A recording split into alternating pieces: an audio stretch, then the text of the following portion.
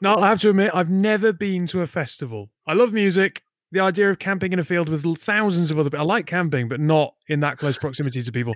But as a festival virgin, what festival would you recommend? Oh, I mean, you've got to do Glastonbury once in your life, I think, Or dive personally. in at the deep end. Just dive in. It's beautiful, man. It's yeah, it's a world into itself.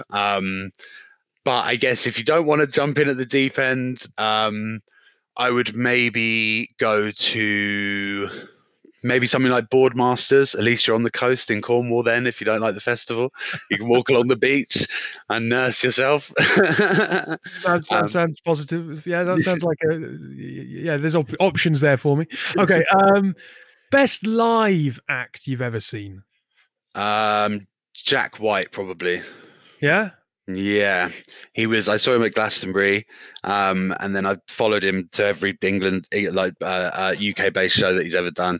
Um, and yeah, he's incredible. Whether it's the White Stripes or him alone or the Raconteurs, he's just an incredible band leader and definitely one to see if you can.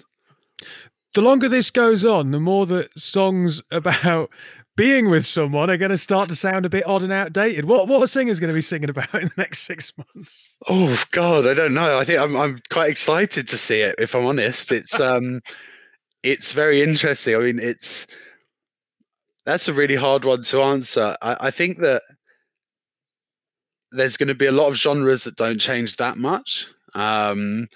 But obviously the sort of more positive poppy genres, I guess maybe we're going to start to see some sort of references to this isolation, or maybe those genres becoming less positive and less poppy and moving into sort of darker times. But nonetheless, I think from at least what I'm seeing, artists are being very proactive in this time, and as long as we all continue to sort of facilitate them and aid them, then we should be okay on the other side of this. Well, Niall, you are our guest tomorrow, so the podcast will be released on all platforms for anyone to listen into.